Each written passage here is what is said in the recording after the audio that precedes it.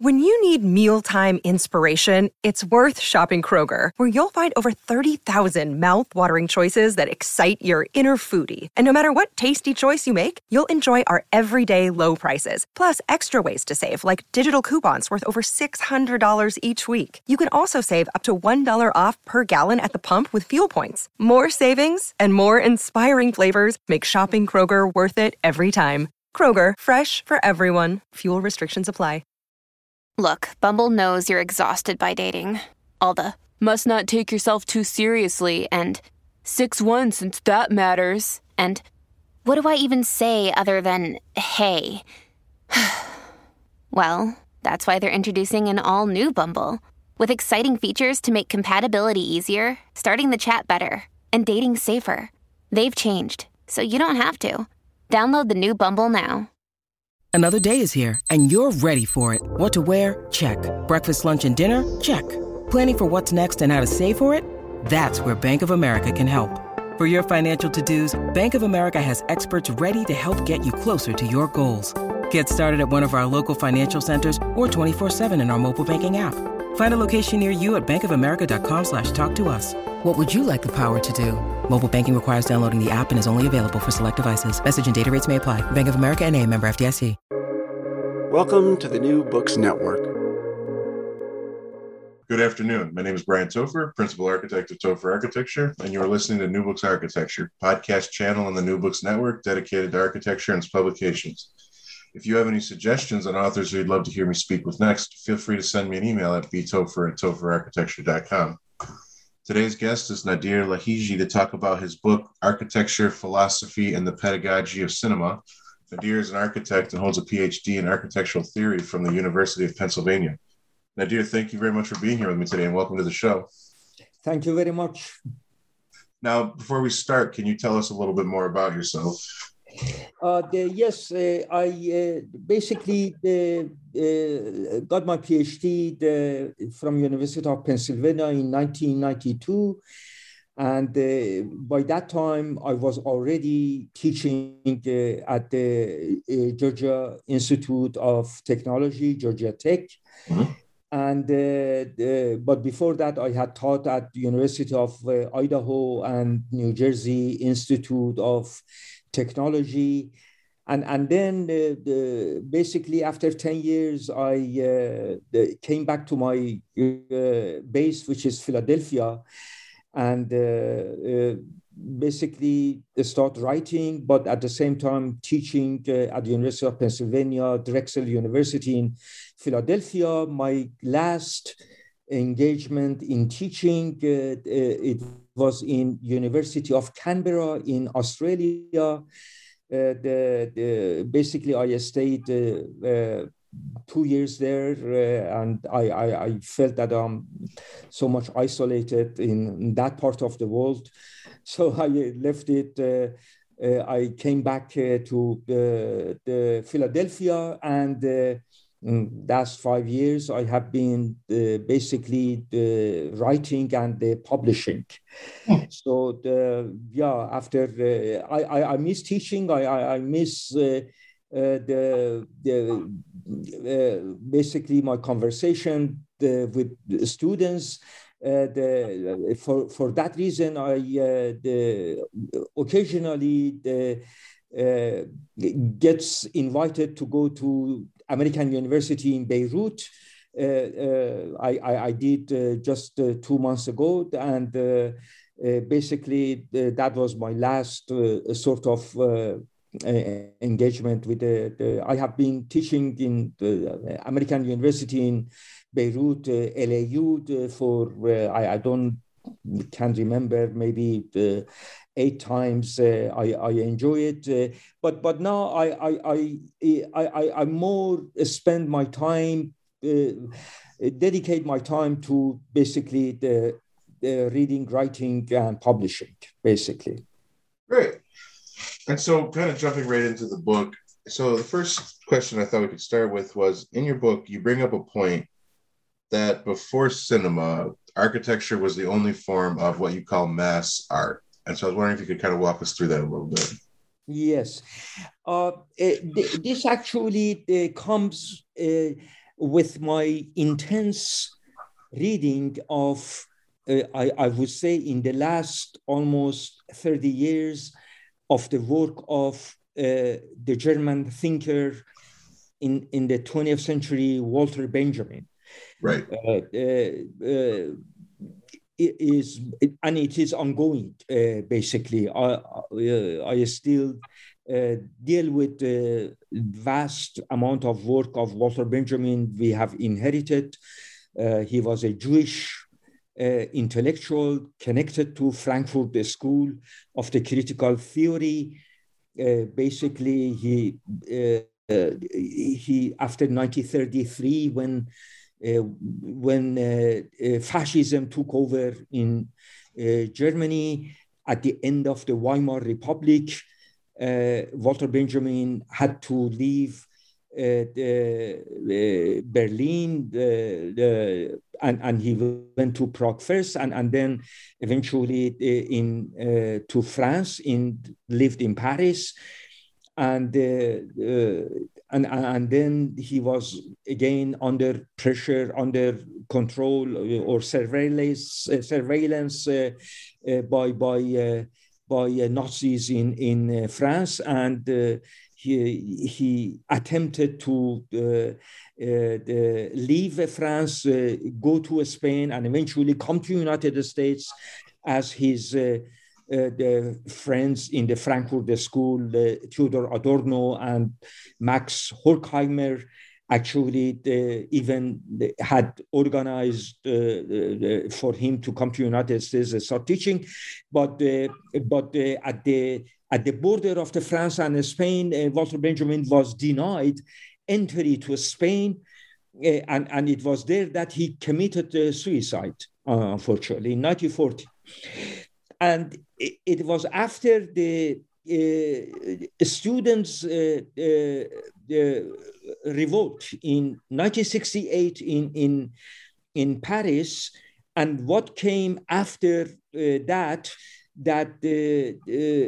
we began to basically to get to know Walter Benjamin and his writings, and it was attractive, and it still is attractive and useful at the same time for architectural students, architectural scholars, because he talks about architecture along with film and the idea of metropolis. I basically this last teaching in Beirut was about modernity and metropolis, and I used Walter Benjamin's the Arcades project, the 1,000 pages of the notes. We cannot call it a book, really. And it was almost 30 years ago that Benjamin, the people, the students, architectural departments, the faculties started to read Benjamin, and here and there even teach Benjamin in architectural departments. So Benjamin is not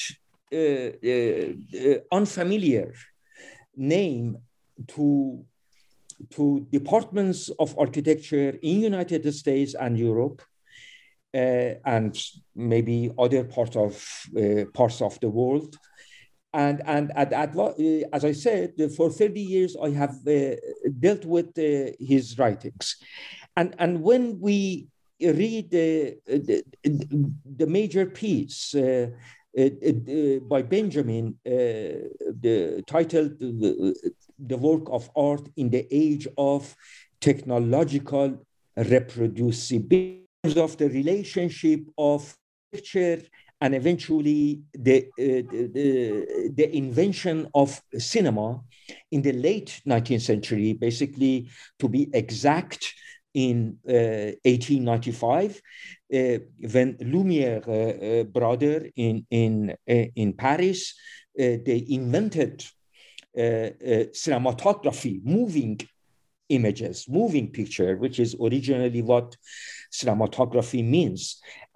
So and it is in that piece, as we say, artwork essay in the abbreviated form by Benjamin, that then Benjamin brings up the idea that architecture was always mass art throughout the whole history of maybe humanity.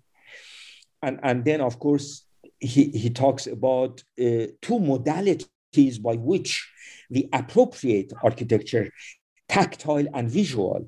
And also he mentions a very interesting idea of the reception in distraction, basically, and which is all connected to the perceptual apparatus of the subject, of the human being, and then we come across again a very useful and provocative, basically a statement that with the invention of film substituted the architecture, replaced architecture as a form of a mass art, and then cinema basically became only form of the mass art after architecture. So I have been dealing with this for almost reading, especially the artwork essay, for 20 years. All the scholars, especially in the United States, they have over and over have tried to interpret different aspects and the notions and the concepts that Benjamin advanced in artwork essay. But this, and then of course, let me also mention that then Benjamin, of course, did not mean that by the statement that cinema has substituted, replaced architecture as mass art. He never meant that architecture will go away, because he also mentions that the human need for shelter is eternal, which means that no matter what would happen to cinema as a form of art, it can never ever completely drive away architecture as a form of art, or because insofar as architecture is basically response to the fundamental human need for shelter, as long as humanity will exist, architecture will exist. But then at this time, reading another French philosopher by the name of Alain Badiou, which I put on the title of my book that you mentioned, basically, he advances this idea that, of course, this notion of the image, or preoccupation, or love of the image, of course, goes back to the allegory of the Plato's cave in Republics of Plato.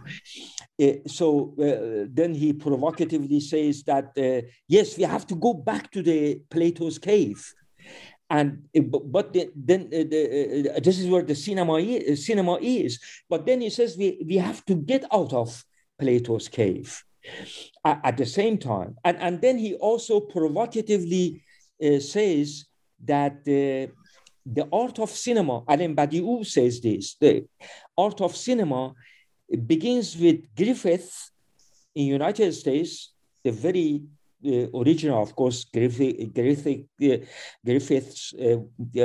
as a filmmaker is very controversial. But he says he quotes Godard, the prominent filmmaker, the French filmmaker who is still alive. I guess he's probably 85-year-old by now. Oh. That he says that the Godard said that the art of cinema begins with the Griffith and ends with Kiarostami, who, by the way, is the filmmaker, Iranian filmmaker, because I am also by birth an Iranian. Kiarostami died a couple of years ago. So Alain Badiou builds on this under Godard's statement, and then of course says that well, maybe so. Maybe, as Godard said, the art of cinema has ended, but still we will go to cinema by the mere fact that, again, we are not done with from Plato's cave, all the way from the allegory of cave and the dominance of image. We are not done with image making, basically.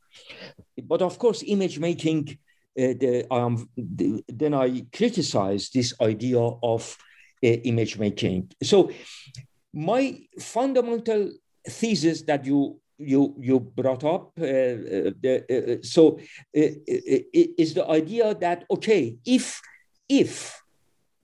we go by this statement that the art of cinema as we knew it has ended, and then at the same time, cinema for the last 100 years became par excellence the only mass art. And given the fact that, as I said, that according to Benjamin, architecture will never die, will never go away as long as humanity lives on the surface of the earth. So the whole thesis of the book is that, all right, so then we are in a situation that insofar as we want to go back and argue that we have to return the art to the masses, and architecture has been always before the invention of the cinema mass art. Now we have to learn from cinema, supposedly after it's ended or death of cinema, and bring the pedagogy of the cinema back into the discipline of architecture. And of course, you probably have come across, again, in your reading of my book, that I sort of take into task architectural departments, not only in the United States, but maybe everywhere, every other academia in the Western world, at least, that we do not teach our students as a part of organized curriculum about the art of cinema. So I also, in passing, among all the other arguments that I have advanced in the book, subtly sort of I take academia into task. So I guess this was a very long answer to your very small, the short question, Brian. Oh, not at all. You actually touched on quite a bit of what I was going to bring up, so it was very efficient. One thing we didn't cover, though, and I do want to kind of talk about before we kind of wrap things up. So you bring up your thesis, and in the epilogue, you do talk about, and I don't want to kind of paraphrase or misquote you, but you talk about this idea of reconfiguring architecture. Yes. And so I was wondering, again, I read the book, but I always pretend like I don't. Can you kind of elaborate on us, kind of what you mean by that? And maybe, you asked a question in the beginning, which you actually brought up here, by the end of the book, I mean, can you answer your question or talk about this idea of reconfiguring architecture a little bit? Yeah, sure. Yeah, in epilogue, actually, I didn't have that much space to give more, elaborate more on exactly the same idea, the notion of the reconfiguring architecture, because it basically, there is a background in that statement that I raise.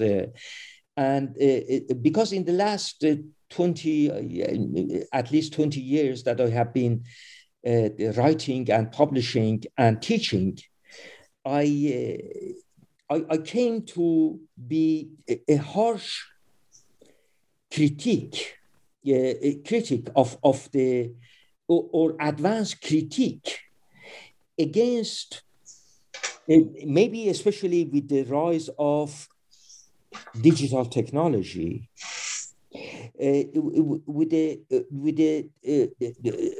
wrong turn, not only in theory of architecture, but also the practice of architecture outside academia. This turned to purely image making. And of course, I come from my sort of firm position, entrenched position that I have in high modernism in architecture.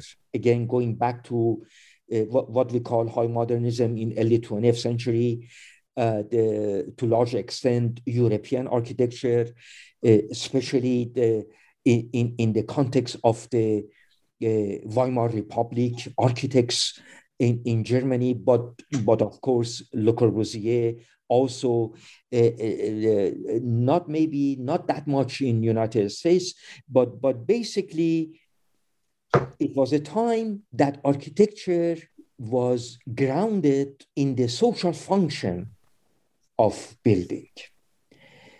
There was a social function of architecture, social ideals of architecture, and I'm sure that you are aware that came to the idea of what is home, what is a house, and therefore, of course, a tremendous effort and wonderful projects, basically in the European context, from Austria to Germany, basically of social housing and the question of housing, which was prominent in the minds of architects from Red Vienna, as we call that period of Austrian modernism, to Weimar Republic, as I mentioned, Ernst May, Bruno Taut, and the host of other architects, but also Le Corbusier in the context of French, that we had that architecture had a social mission fundamentally. Mm-hmm. But in the past 30 years, with the rise of new liberalism, as I would call it, from 1970s, the Reaganism in United States and Thatcherism, Thatcher, who became prime minister in England, and eventually Reagan in 1980. I came to United States in 1974 from my country. I entered PhD program, and at that time intensely and politically. So really, when I say reconfiguring architecture, I have a three components or three notion implicit in that statement. Namely, political, ethical, and aesthetics. So in my argument, with the rise of neoliberalism, part of it is, of course, the turn of technology after mechanical technology to digital, analog to digital, basically.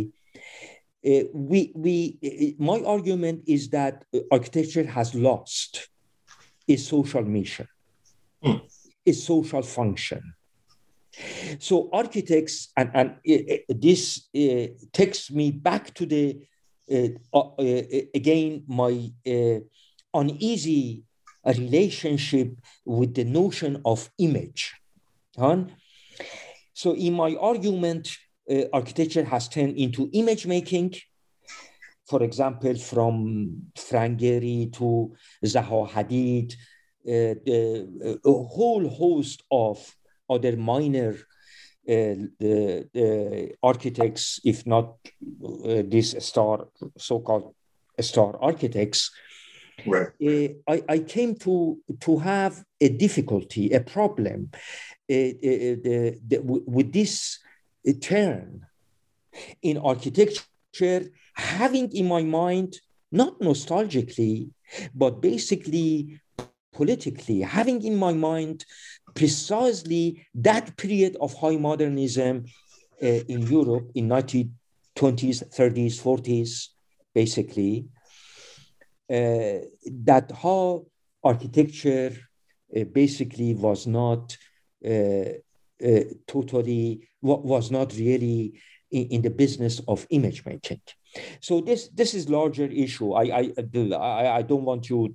I don't want to bother you with our time limit, but this is the bottom line. This is at the bottom of my idea of the reconfiguring architecture.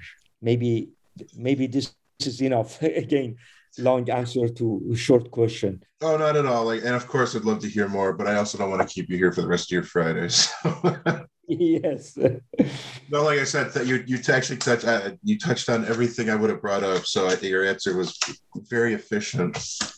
So, of course, I want to thank you very much for taking the time to talk with us today. My pleasure.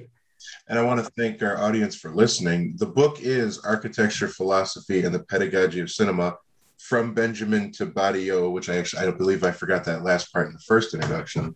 And so I want to thank everyone. Have a great day. And Nadir, thank you very much. Thank you very much, Brian, for this opportunity. I appreciate that. Oh, anytime. And thank you. Bye now.